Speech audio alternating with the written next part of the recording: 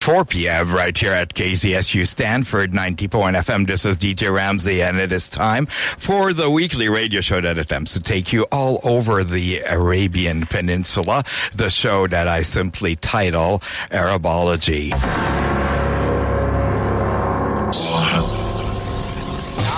On today's show, I am delighted to welcome a very special guest. I have Aramesh in person, live in the studio.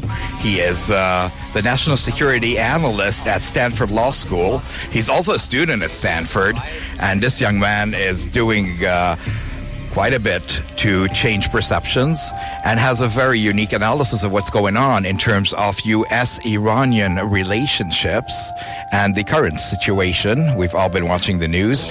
Would be very interesting to get his take on that. I'll also be including beautiful music, I hope, from the region, and another interview later in the show with a very special playwright. Her name is Mansour, and her play, Urge for Going, is actually creating quite a bit of waves in San Francisco. So stay tuned for that and a lot more coming to you from KZSU Stanford 90.1 FM. I'm your DJ Ramsey, and I'll be with you until 6.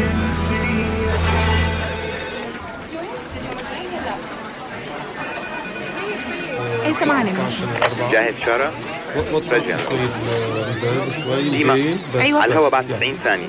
خليكي معي. جاهزة. اطلع شارة.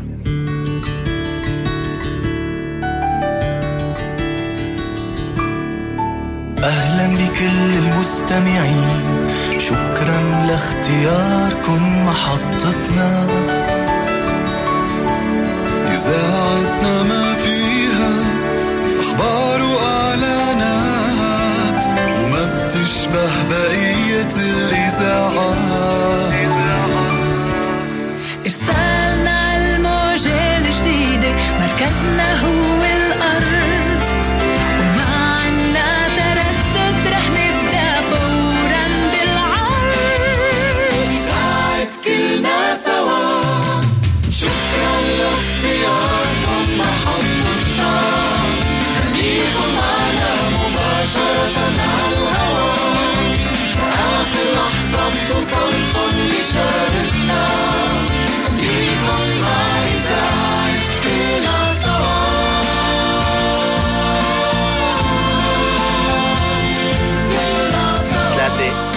أهلا وسهلا في برنامج Arabology. This was Arabic for welcoming everybody to KZSU Stanford 90.1 FM. I am your DJ Ramsey, and as I promised, with me in the studio today is none other than Aramesh, who is the National Security Analyst at Stanford Law School, as well as a full-time student at Stanford. Let me welcome him in Arabic and see what happens. Assalamu alaikum, ya Arash. Wa alaikum salam, ya Ustad. It's glad to be here. And so you spoke perfect Arabic. I thought you were of Iranian descent. What's going on?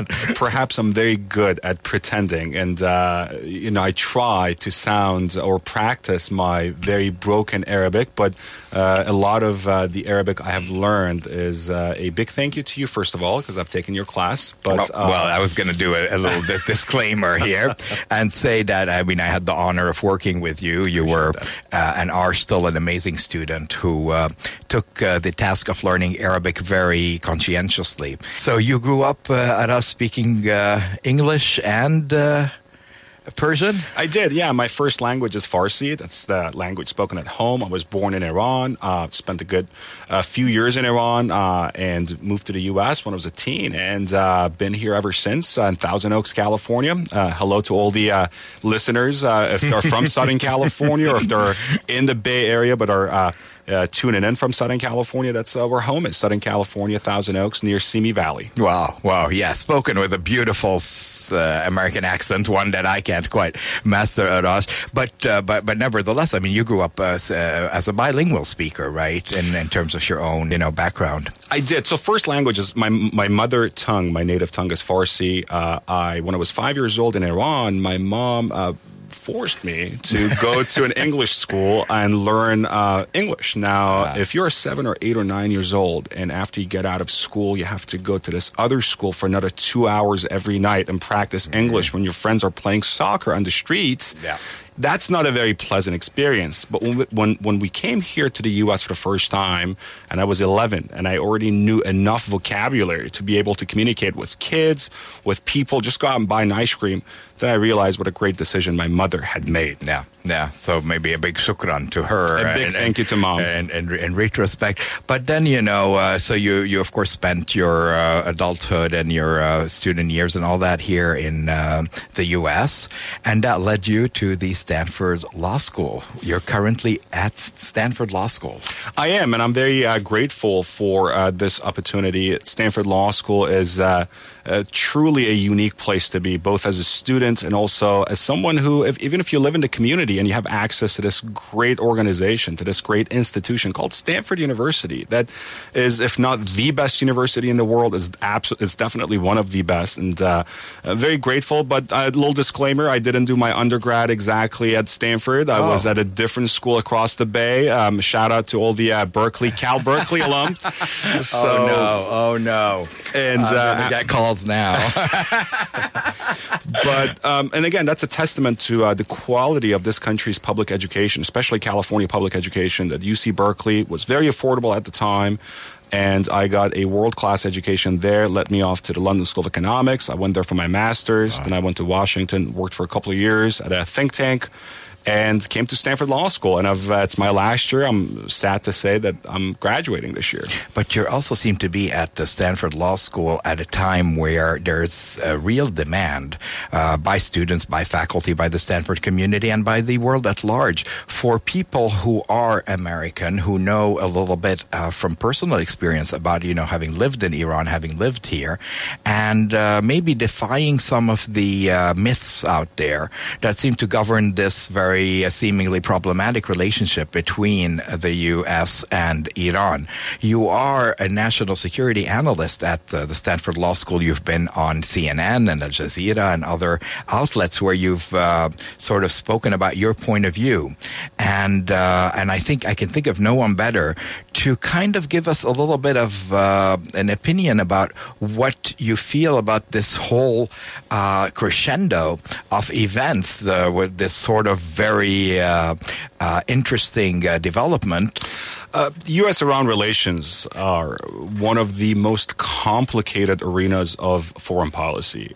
As you know, before the 1979 revolution in Iran, there was a ruler in Iran, the Shah, the king of Iran, who was a very good, solid U.S. ally. Now, he perhaps had a pretty horrendous human rights record. He did not exactly rule his country with the most effective means, and he was toppled in a popular revolution. What replaced it turned out to be an anti-Western, theocratic regime, as we know, as the Islamic Republic of Iran. And following the takeover of the U.S. Embassy in 1980, most of you have probably seen the movie Argo, Ben Affleck's movie. And after that U.S. Embassy takeover and also the hostage taking that lasted for 444 days, U.S. and Iran, the United States cut off its diplomatic ties with Iran. And then you have the beginning of no U.S.-Iran relations. That was 34 years ago. So ever since, the two countries' relations have been very complicated and not exactly the best of relationships to talk about. Now,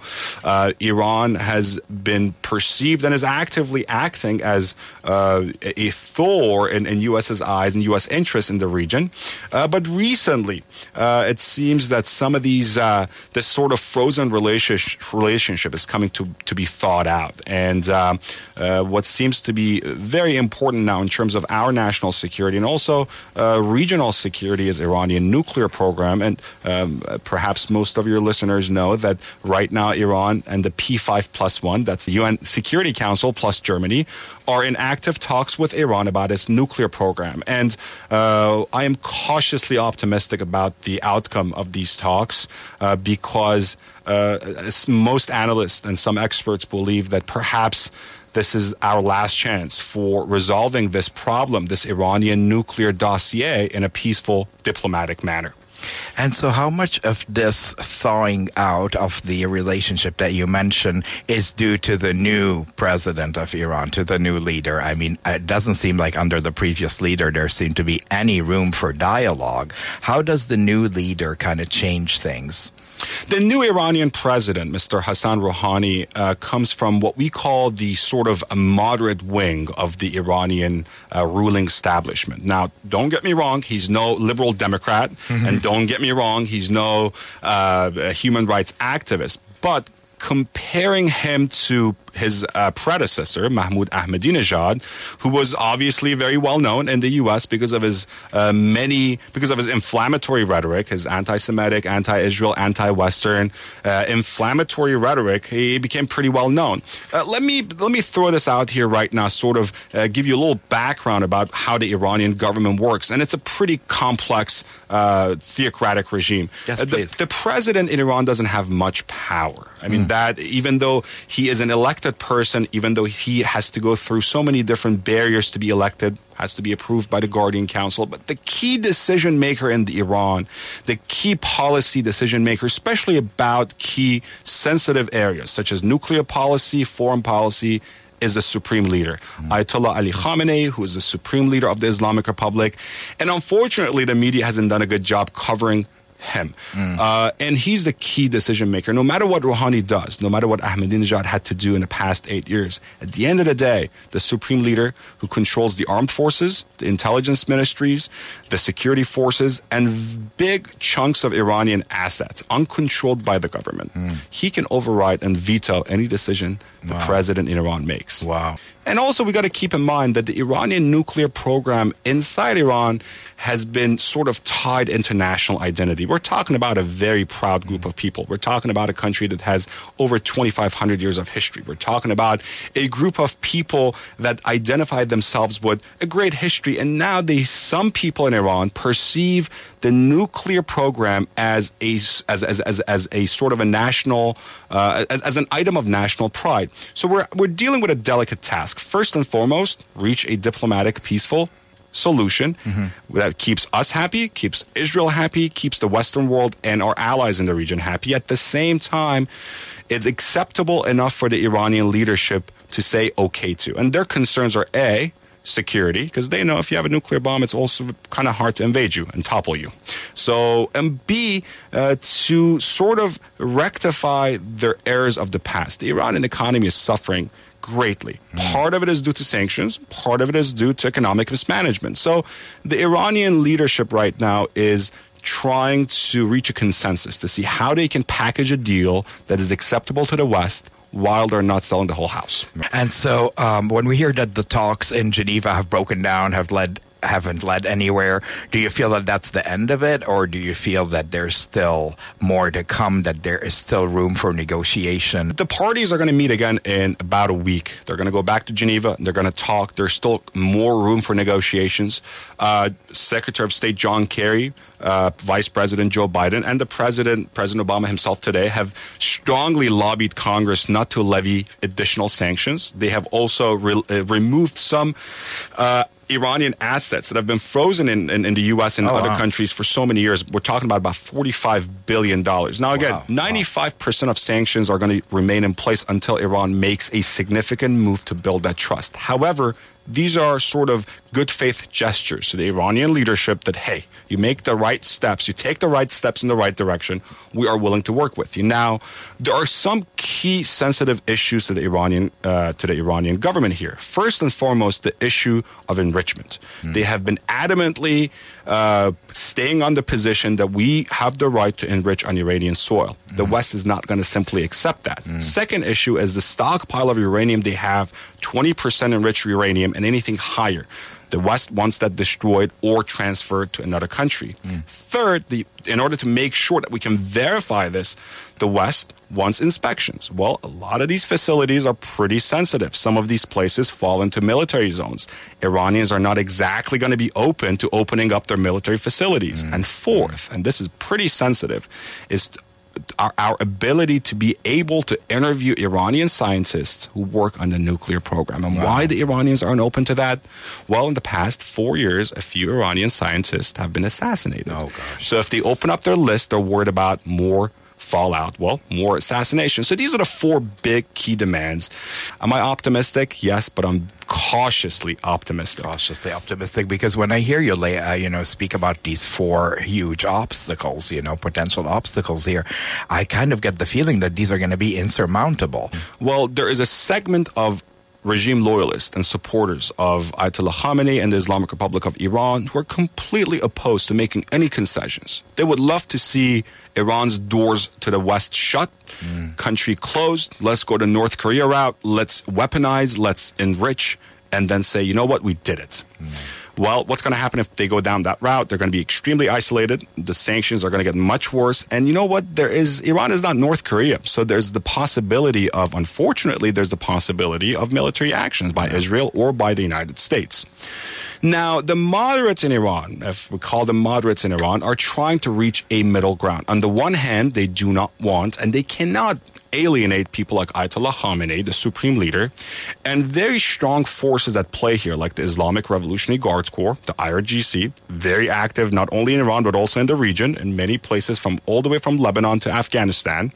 They cannot alienate these forces. At the same time, they know that they have to reach a middle ground or sort of a acceptable point for a deal to be acceptable by the West, and they have a pretty hard task to do. Arash, Aramesh, speaking with you and listening to you has always been a very eye-opening and educational experience. I don't know how to say shukran to you. Enough shukr, alf shukr, for coming to the studio today. Honored and humbled to be here, and I would say shukran kathir ya ustad, and inshallah shufak qariban ala radio. Arash, shukran jazilan for coming in. And I have to say, anta daiman talib mumtaz. Shukran kathir ya ustad. Ma as-salama ya ibni.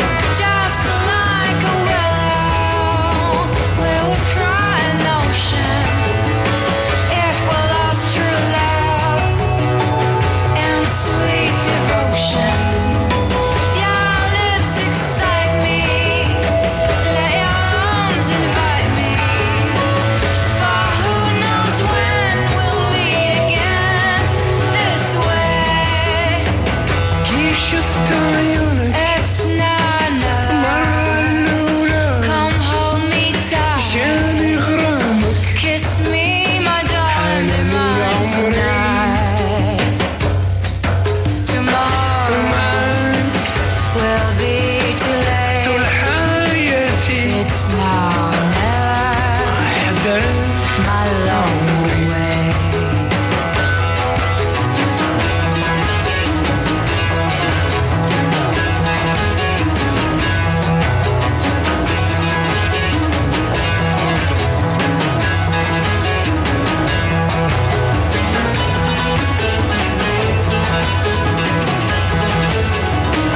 كي شفت عيونك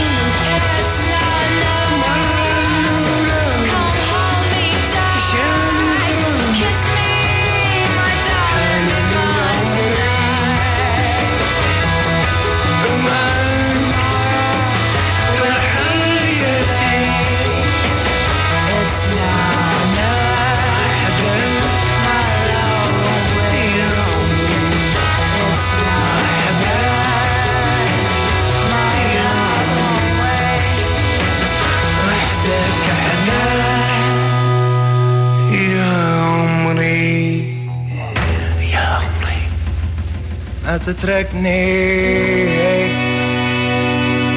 عم فتش عليك بأسفل كل كيس بين خطوط الناس اتوهم وجهك وبنادي اسمك كأنه موشوم عشفافي اسمه مزاجها عفريت بحبال مميت ما قالوا دوا بخيبة الهوى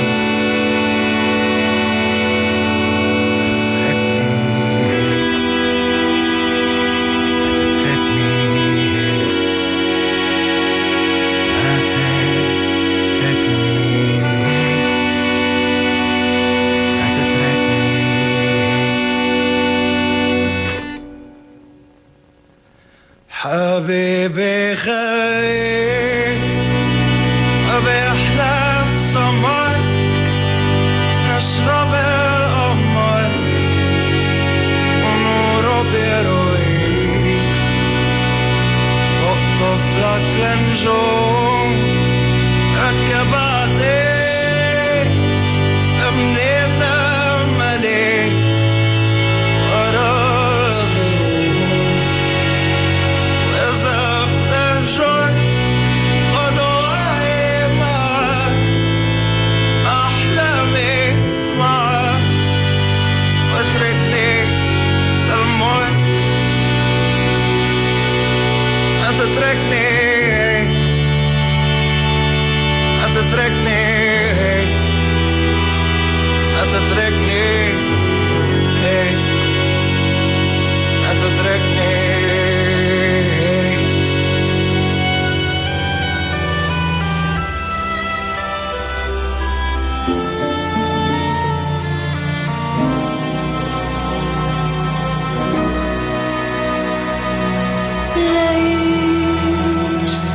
السنين انتهى بسرعة وحمرت أحراش الغار والمرة اللي شعرها أحمر مثلن شعلاني بالنار لا بداية ولا نهاية والوقت فارق غريب مثل مروري بأفكارك لحظة بتلمع وبتغيب يا عصافير السهل الجاي تبشر بشتيت الشرين وجوه وأسامي ببالي حدا يذكرني لمين الدنيا حلقة وعم بتدور والقمر بالسما يدور صيف السنين طرنا القمر عالسطوح السهر ليطل وهدينا عقارب الساعة خايفين الوقت ليفل ما في قوة بهالدنيا بتأخر حبوب الريح شعرك والكرز واللوز بأول الموسم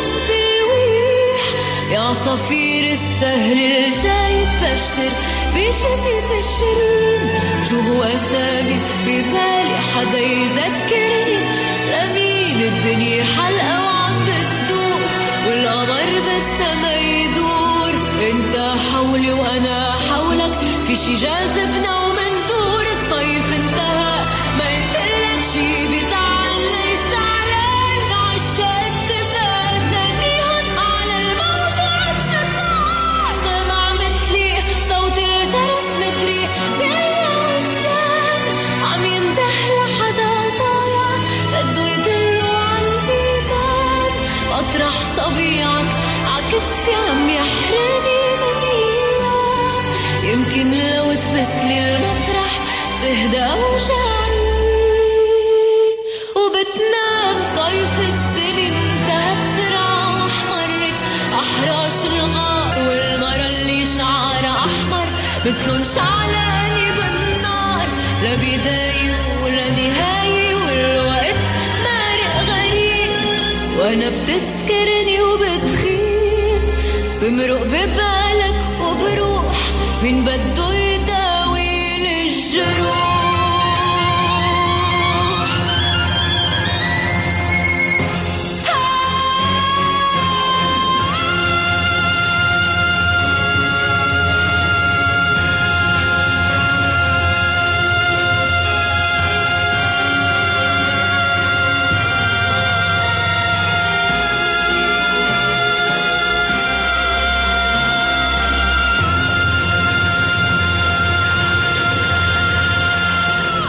Wow, that was the powerful vocals of Hiba Tawaji, and you just heard a song called La Bidayi La Nihayi. Literally translated, means no beginning and no end, and that's of course the song is The Windmills of Your Mind, a song that's of course very famous, and I think this is the first time that an Arab artist has attempted to Arabicize this song and put these beautiful lyrics that you heard. Again, her name was Hiba Tawaji, and she is just an amazing singer who is from Lebanon. She's also an actress and a director. She sings in Arabic, French, and English. She's worked closely with one of the Rahbani clan members, that is Usama Rahbani. He is a producer and a composer and the son of the musical legend Mansour Rahbani. And the song before was actually another song that you might have recognized. It was Ma Tatrikni Hek by the Lebanese alternative group Mashrua Layla, and it was the Arabic version of a French song that everybody, I guess, in Europe knows, Ne me quitte pas by Jacques Brel. And we began the set, well, with another Arabicized classic. This time it was Now or Never, this time sung by Algerian legendary singer Rashid Taha. Ladies and gentlemen, I began today's show actually with a group called Kulna Sawa, and from Iza'at Kulna Sawa, Radio Kulna Sawa, we began the program today right here on the Arabology Show, coming to you from KZSU Stanford, 90.1 FM. I am your DJ Ramsey, and I'll be with you until 6 p.m. today and every Thursday, so don't go anywhere. Today, you ate Greek yogurt. You took the train. You wondered why people spend so much time reading celebrity blogs.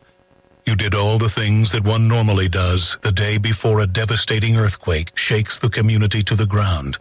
You never know when the day before is the day before. Prepare for tomorrow at ready.gov/today. Brought to you by FEMA and the Ad Council. It is 4:41 p.m. right here at KZSU Stanford, 90.1 FM. I am about to play Pangea, and from their new album, here's a track that I grew up in the 70s listening to. The original song was called Mariamti, and I'm actually going to play the instrumental version just released on Pangea's new album. So if you feel like dancing, ladies and gentlemen, now is the time.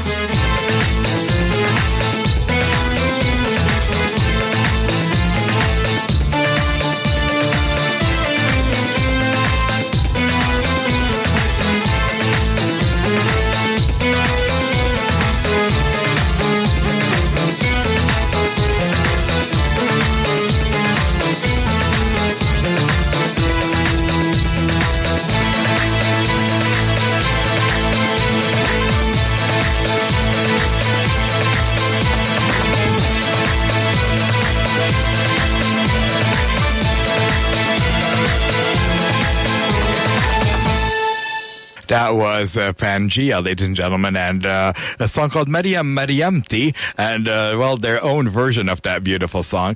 Coming to you right here on the Arabology Show. My name is DJ Ramsey, and I'm with you every Thursday trying to bring you all a melange of songs that come in from the Arab-speaking world. And in doing so, my hope, of course, is to showcase some of the amazing talent, old and new, that is coming in from the region at a time of turmoil and conflicts.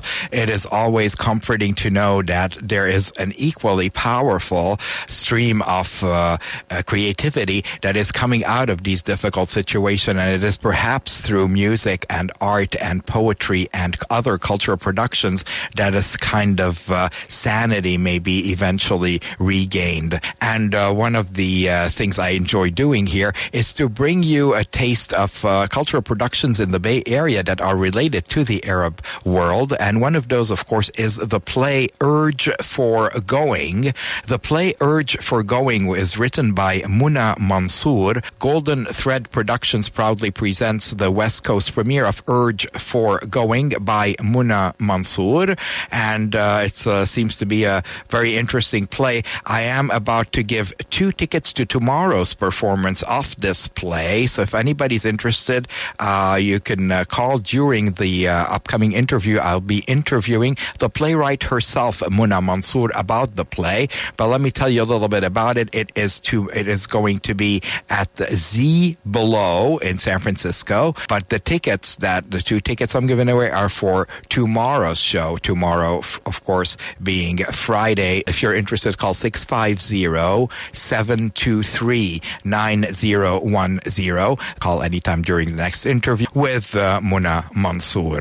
This is KZSU Stanford 90.1 FM. Welcome to the Arabology Show. This is your DJ Ramsey, and I'm with you every Thursday from 4 p.m. till 6 p.m. with amazing Arabic music and equally amazing guests. Case in point is Muna Mansour, playwright, and an amazing woman that I just met. Welcome to KZSU, Muna. Thank you. Is this your first time here at Stanford? Yeah. Yeah? So what's your... I think I'm going to be an engineer now. It'll make my family very happy. Really? From playwright to engineer? Yeah, just walking on the campus, I feel like I'm an engineer. Well, you were probably in the engineering department. Yeah. I breathe the air, and now that's it. That's all I need. No, come breathe our air in the humanities. You'll be a lot more inspired, I think, in terms of writing your plays. Because, Muna, you have actually written this amazing play called Urge for Going. Mm-hmm. And let's tell the listeners right away when it's playing and where. Well, it starts... We have our first preview tonight. Thursday. November 14th. Yeah. There we go. And the play goes on from November 14th all the way through December 8th. Yeah. And this Saturday is what they call the press opening. So that's sort of opening night, and there's a reception after. I'm told that there will be arak. Wow. I'm promising that. Are you even old enough to know what arak is? Oh, yeah. Yeah. When I was growing up, we called it ouzo. Ouzo. Why? Yeah, the Greeks call it ouzo. Yeah. So arak, for those people who don't know, it's an alcoholic drink. It tastes like licorice. Yeah, you mix it with a little water and ice. It's dangerous, Muna. You drink that, you think you're eating licorice, and then you can't stand up. Well. So, yes, the play begins, we said, tonight, Thursday, November 14th. If they go to the website, Golden Thread, I think it's goldenthread.org. Indeed. It has all the information. I just flew in yesterday, so I'm, kind of catching up on everything. Sure. You flew in from New York. Yeah. Mm-hmm. So is that where you're settled? Is New York? Yeah. And is that where you wrote the play? You know what? I started to write it years ago. I was out in LA actually working for a TV show. I had already moved to New York, and so it's been written in different places, but mostly New York. It had a production in New York a couple years ago, and the way that it came about was sort of just this initial question was, let me write about my father's homeland. Wow. What do I want to write about? And where is your father's homeland? He's from Lebanon, and from the south, from a village called Miyumiye. I call it a village. It is a village. They will say to you, oh no, it's a suburb of Saida. It's like, guys, come on now. Have you been yourself? I went in January 2011, and my father has a very complicated relationship with homeland. I guess that probably isn't that unusual with a lot of Arab Americans. So honestly, he came with me, and I think the only reason he came with me was I I'm worried about my grown daughter going to Lebanon. And so he came, yeah. And we walked around the village and people would say, do you remember me? And he'd say, no. Wow. Then they'd say, but come on, try to take a guess. He'd say, no. Wow. And then they would say their name and he'd say, I still don't remember you. Muna, I mean, that must have been some, emotional bonding going on there to be with your dad in, that village and for you to, as somebody who, lives in America, sort of reconnect with your roots. Absolutely. It's such a strange and beautiful. I want to go back. He doesn't want to go back. I wanted to go back this summer. One of the strange things, we're in the village and there's this house that's like rubble, right? It belongs to my cousins and they're not rebuilding it. It's tragic. The relationship, I'm fully aware that like my relationship to place, my relationship to Lebanon is different than, say, my cousin Ehab. Ehab was driving an ambulance for the Red Cross during the war. Wow. I've been to these places that he hasn't been, right? And he lives in San Diego, where half the village lives, San Diego and LA. So he sort of regards me like, huh? What are you doing? And yet he gets it. Yeah. Because I grew up around that culture. Wow. And so urge for going was inspired by that trip with your dad? Or No, I had written it before that. And the theater that was producing it in New York, the Public Theater, they sponsored me to go along with my director, and we went to Shatila camp, which you probably know is in Beirut. Yeah. We tried to go to Ain el-Halwe, but at the last minute, the Army said, well, we can't let you go in there, so they wouldn't let us go in. So what year was that? 2011. 2011, pretty recent. Yeah, and as we were coming back, everything was starting to go on in like Tahrir Square and all that, so it was like before. Yeah, so when did you write the play? I started to write it in like, say, 2007, and sometimes what happens is you put things on the back burner. I finished it, say, 2008. It's never really finished, but then I sent it to the Public Theater in New York, a very well-known theater, and it got me into, they have this writing group there called the Emerging Writers Group. And then beautiful thing happened, which is I got in that group, and then they said, well, we actually want to produce this play. Wow. So huge gift. Sure. And, as I've presented the play or as I've done readings, it's so interesting. There's so many layers that people sort of don't know about, and there are people who, don't know about Palestinian refugees in Lebanon. Yeah, because that's the topic of the play. I mean, you're saying you're of Lebanese descent, and you've been to Lebanon and all that, but the play is actually about a Palestinian girl. Yeah, Jamila. 17-year-old Jamila, interesting name. She actually grew up in a Lebanese refugee camp, so she's a Palestinian refugee in Lebanon. And what's the story about, just generally? Yeah, it's a very basic story, really. It's very much about this family. It's very much about her and her father. Hello. Autobiography to some degree. The push-pull of this father who has pushed her whole life, and her brother. You must succeed. And the play takes place just as she's facing the baccalaureate, which will change her life. And that's sort of, history is sort of in the here and now, I think, for these people. So Jamila at age 17 we're in what year? 2003. 2003. Yeah. We decided, okay, we want to kind of lock down the year of the play. Yeah. We also sort of felt like, okay, as we were actually getting ready to go into production in 2011, so many things were happening in the Arab world that it was like, I didn't want, it wasn't about that, the uprising, et cetera, and I don't know that much has changed actually for Palestinians since 2003, but at the same time we sort of wanted to lock it in a year. So that's when it takes place. She's studying. She's trying to study. She lives in a small place. My director last night said, I actually wish we could make it even smaller.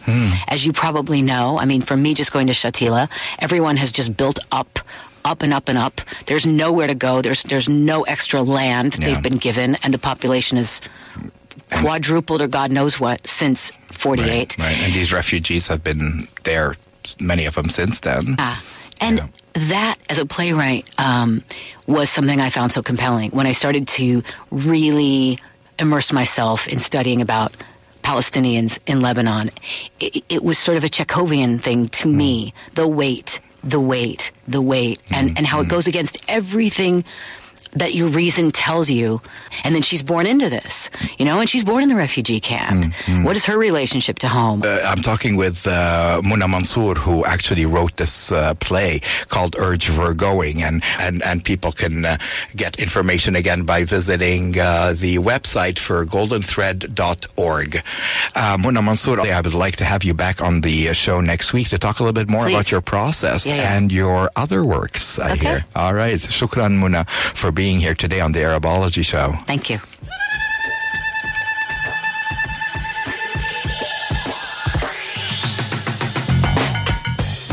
Hey man, are you digging those smooth and creamy sounds that you're hearing on KZSU Stanford? Well, if you are, here's a thought. You could put your money where your ears is. That's right, man. Donate to KZSU. Thanks, and don't forget to keep on listening.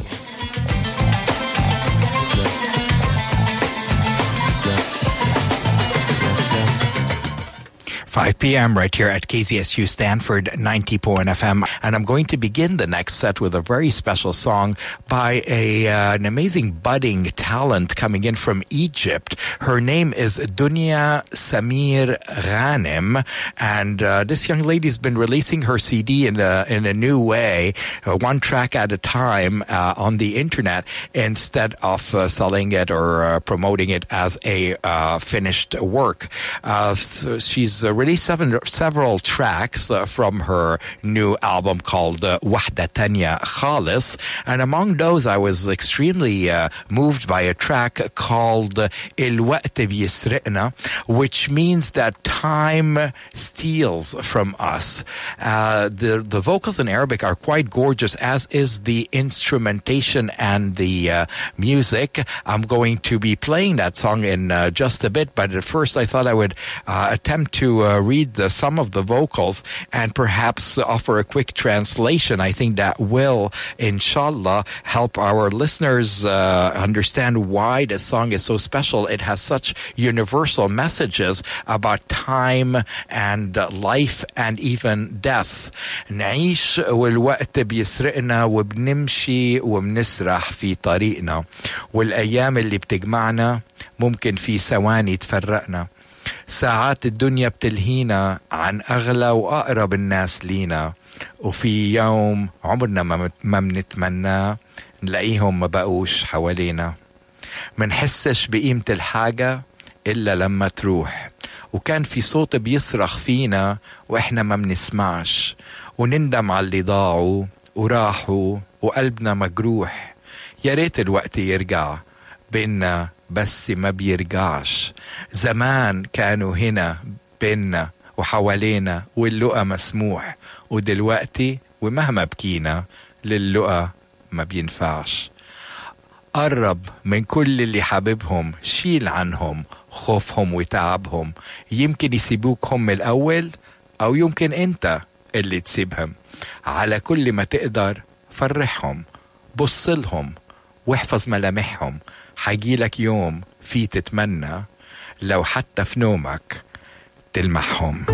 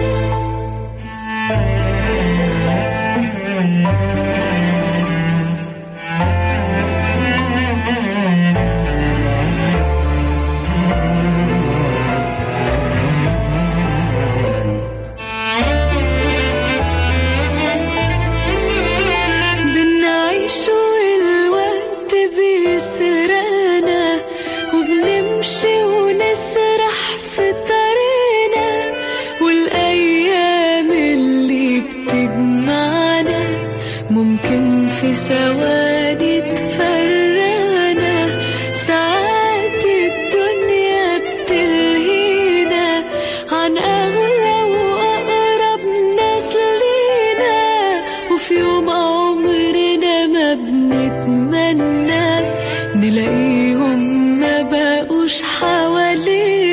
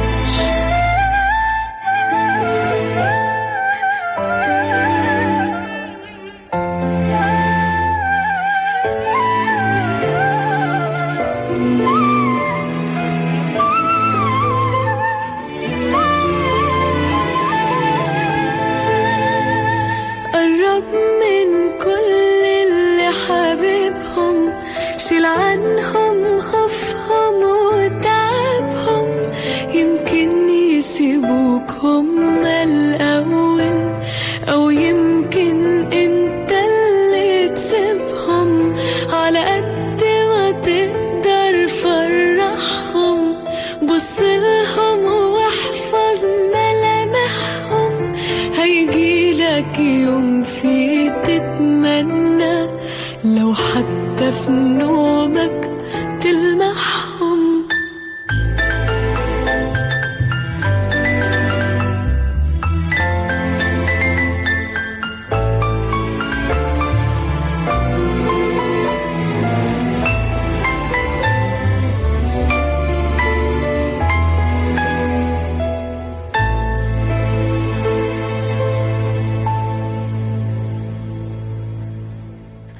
Ladies and gentlemen, that was a beautiful track by a very young singer. Her name is Dunya Samir Ghanem.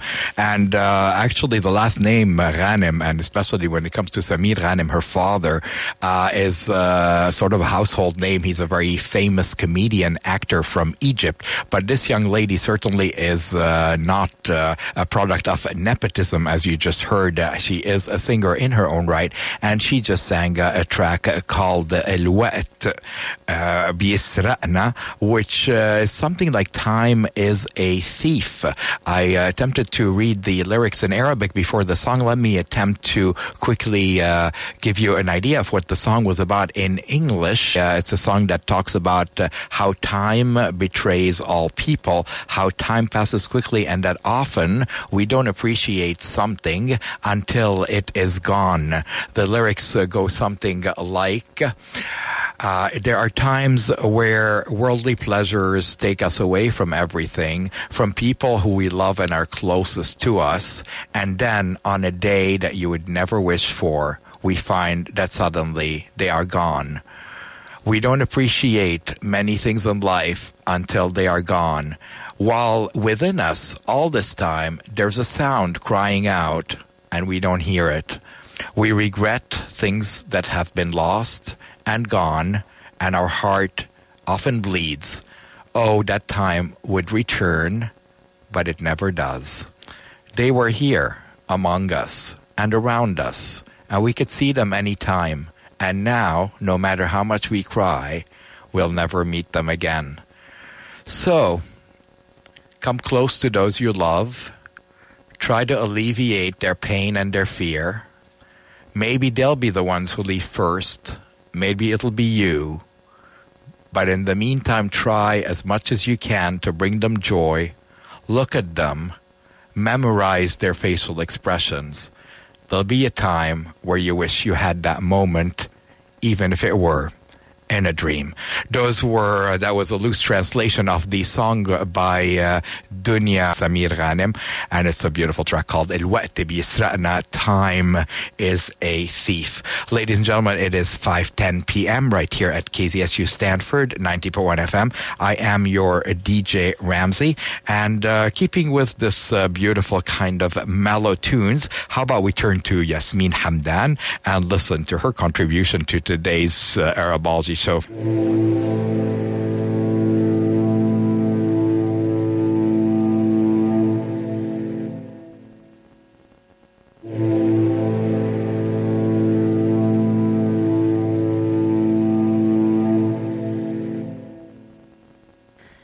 لا مش أنا اللي أبكي ولا أنا اللي أشكي لو جرى عليا هواك ومش أنا اللي أجري وأقول عشان خاطري ولا ليا حق معاك تبقى أنت هاجرني وأنت اللي ظالمني فاكرني حترجاك أنا قلتها كلمة وكل شيء اسمه ودي اسمتي وياك وكفاية قلبي انشغل على قلبي خان الأمل وكفاية قلبي انشغل على قلبي خان الأمل وعاوزني أرجع تاني لا أرجع لك تاني لا لا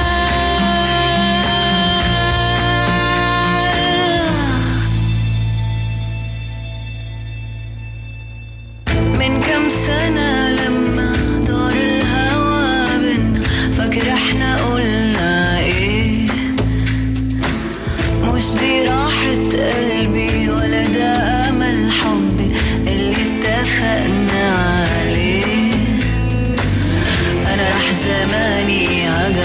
كان شي عنك خبر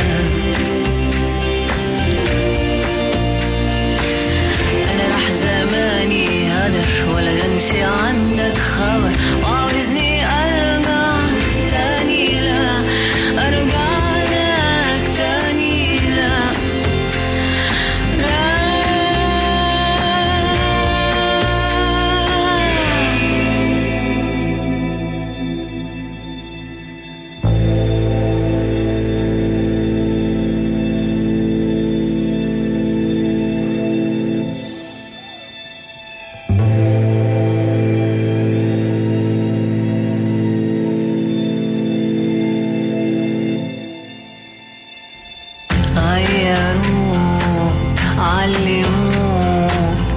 تنسى وتبيع اللي كان بعتوا ليه تنسى ليه فين حبيبي بتاع زمان وكفاية قلبي انشغل على قلبي خان الأمل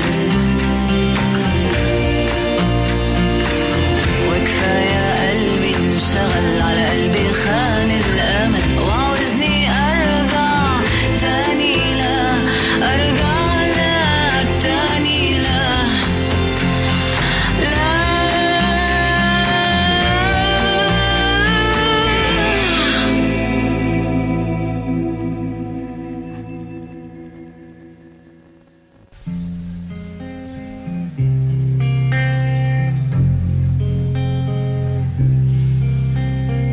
يمكن لو في بيني وبينك حكينا كنا حكينا يمكن لو في بيني وبينك دمع كنا بكينا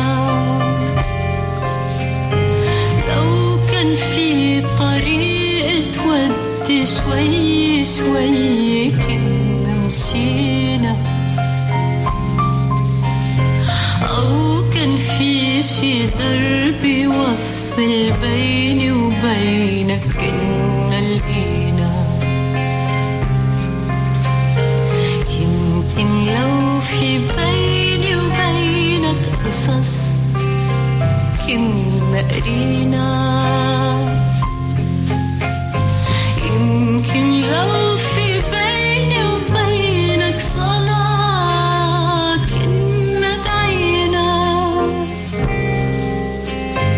لو كان في طريق تودي شوي شوي كنا مشينا أو كان في شي درب يوصل بيني وبينك كنا لقينا يمكن لو في بيني وبينك حلم كنا ضفينا يمكن لو في بيني وبينك سلم كنا نسينا لو كان في طريق تودي شوي شوي كنا مشينا أو كان في شي درب يوصل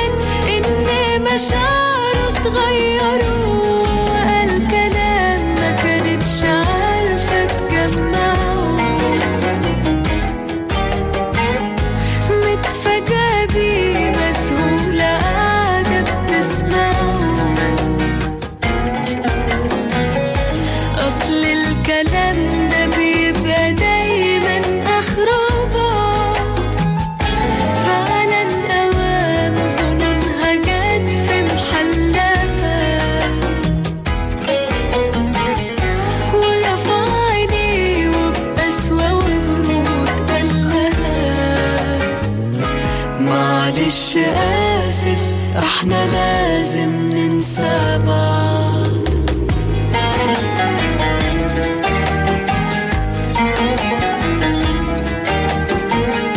سرحت وشافت ذكريات أجمل ليالي عمرها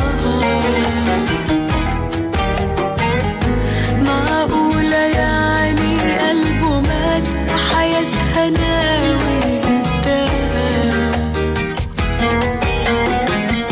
بصت له تاني باهتمام وقالت له متفقين كده أنا جاية أقول نفس الكلام ما بقتش عايزة الحب ده هتقول له إيه ما هي مستحيل تستعطفه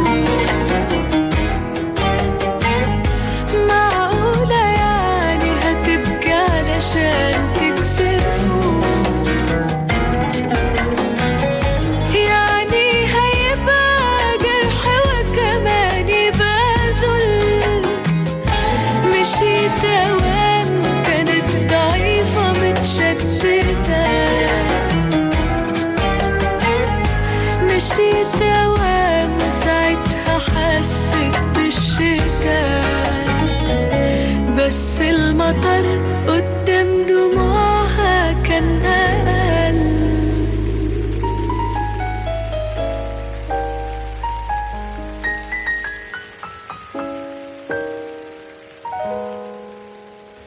The amazing voice of Dunya Samir Ghanem and a song called Usset Shita. It's a story of winter and it is yet another track from her album Wahda Tanya Khalis. Before that, we heard the Lebanese ultra amazing alternative independent singer. Her name is Tanya Saleh. And from her new CD, which is called Live at DRM, we heard her sing live Yimkin Law. Yimkin Law means if only. And we began the set, of course, with none other than Yasmin Hamdan, who is one of Lebanon's biggest successes in terms of musical success in Europe. She is currently on tour. I think there isn't a European country she hasn't been to, and playing to sold-out crowds everywhere. We heard a song called La Mush, and that song, of course, is taken from her new album, Yanas. Yanas means oh people.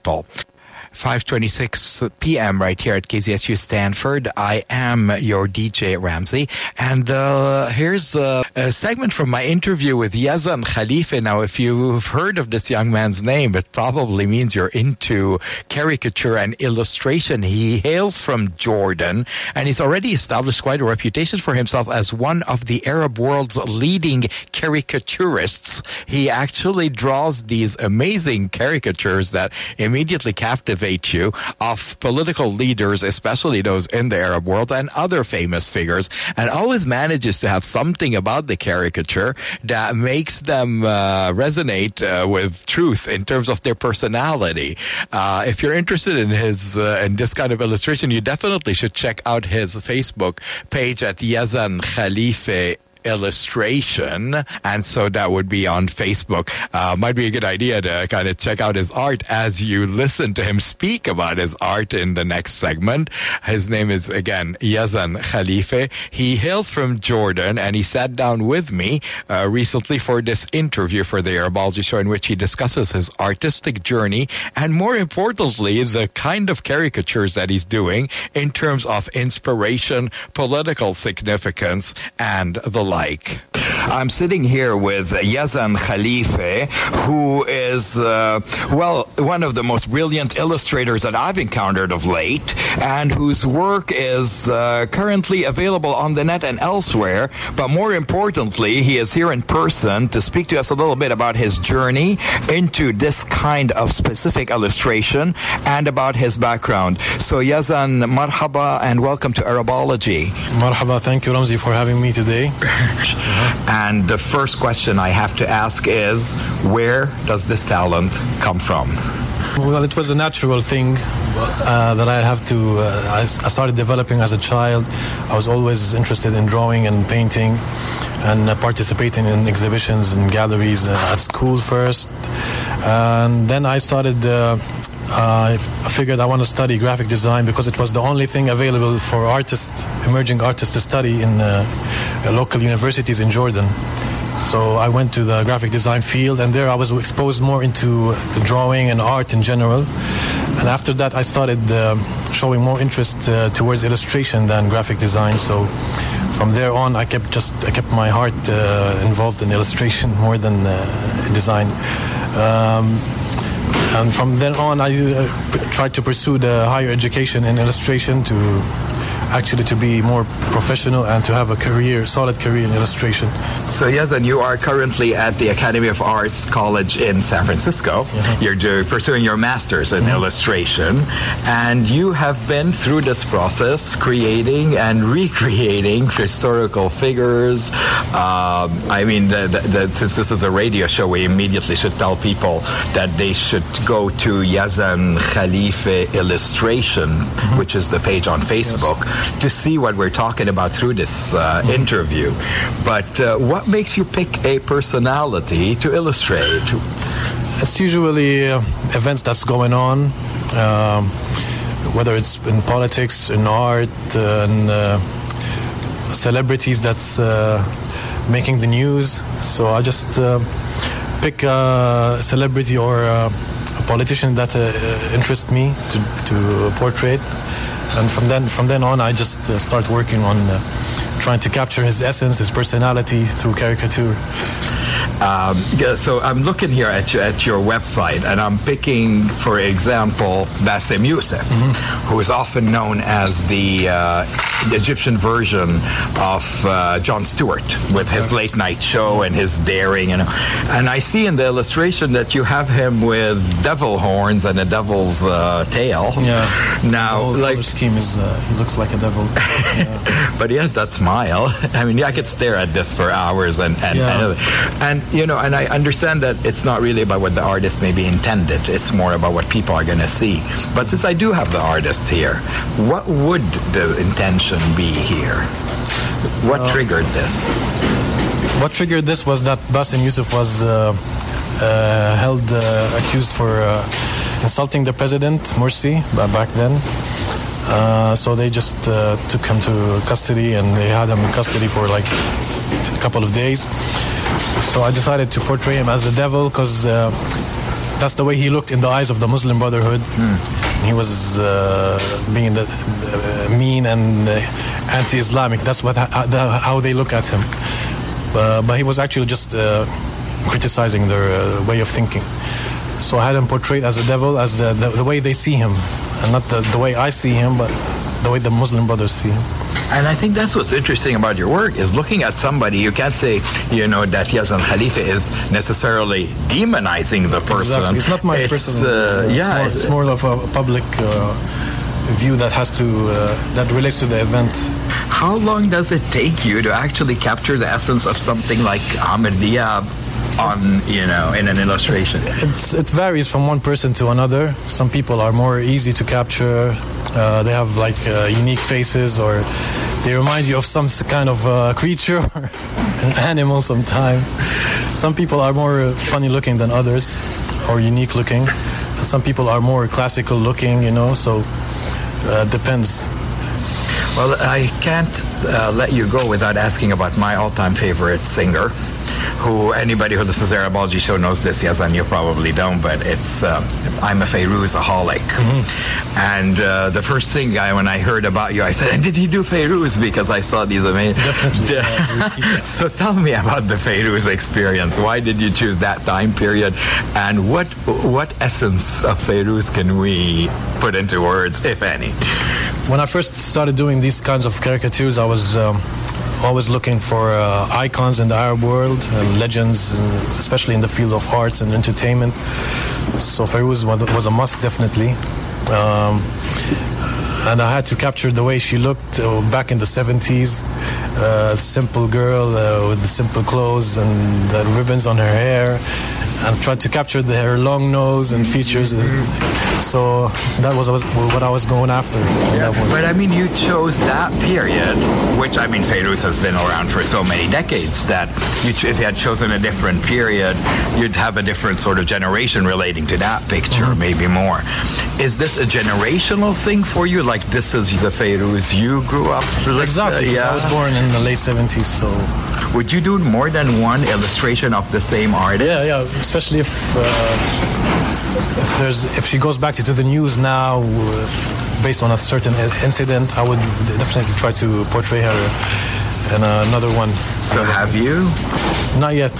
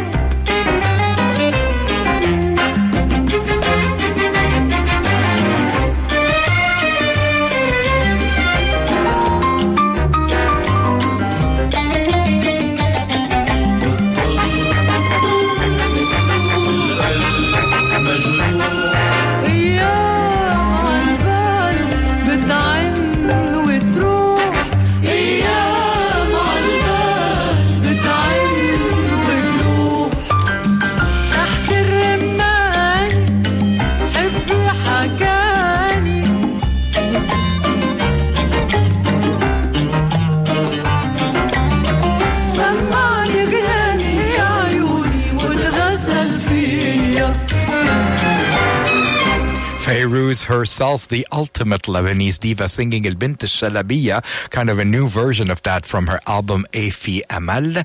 And what a wonderful way to bring us towards the close of today's episode of Arabology. I want to say a very special shukran and thank you to my guests on today's show, including Arash, Aramesh, and Lebanese American playwright Muna Mansour, not to mention Jordanian artist and caricature illustrator Yazan Khalifeh. My name is DJ Ramsey, and as a last track today, I thought we would play a track by Sheb-E Sabah, who, as you might have heard, died last Thursday, November 7th, at the age of 66 after a 2-year battle with stage 4 stomach cancer. Sheb-E Sabah passed away in San Francisco. He was gifted with a radiant personality and a joyous spirit.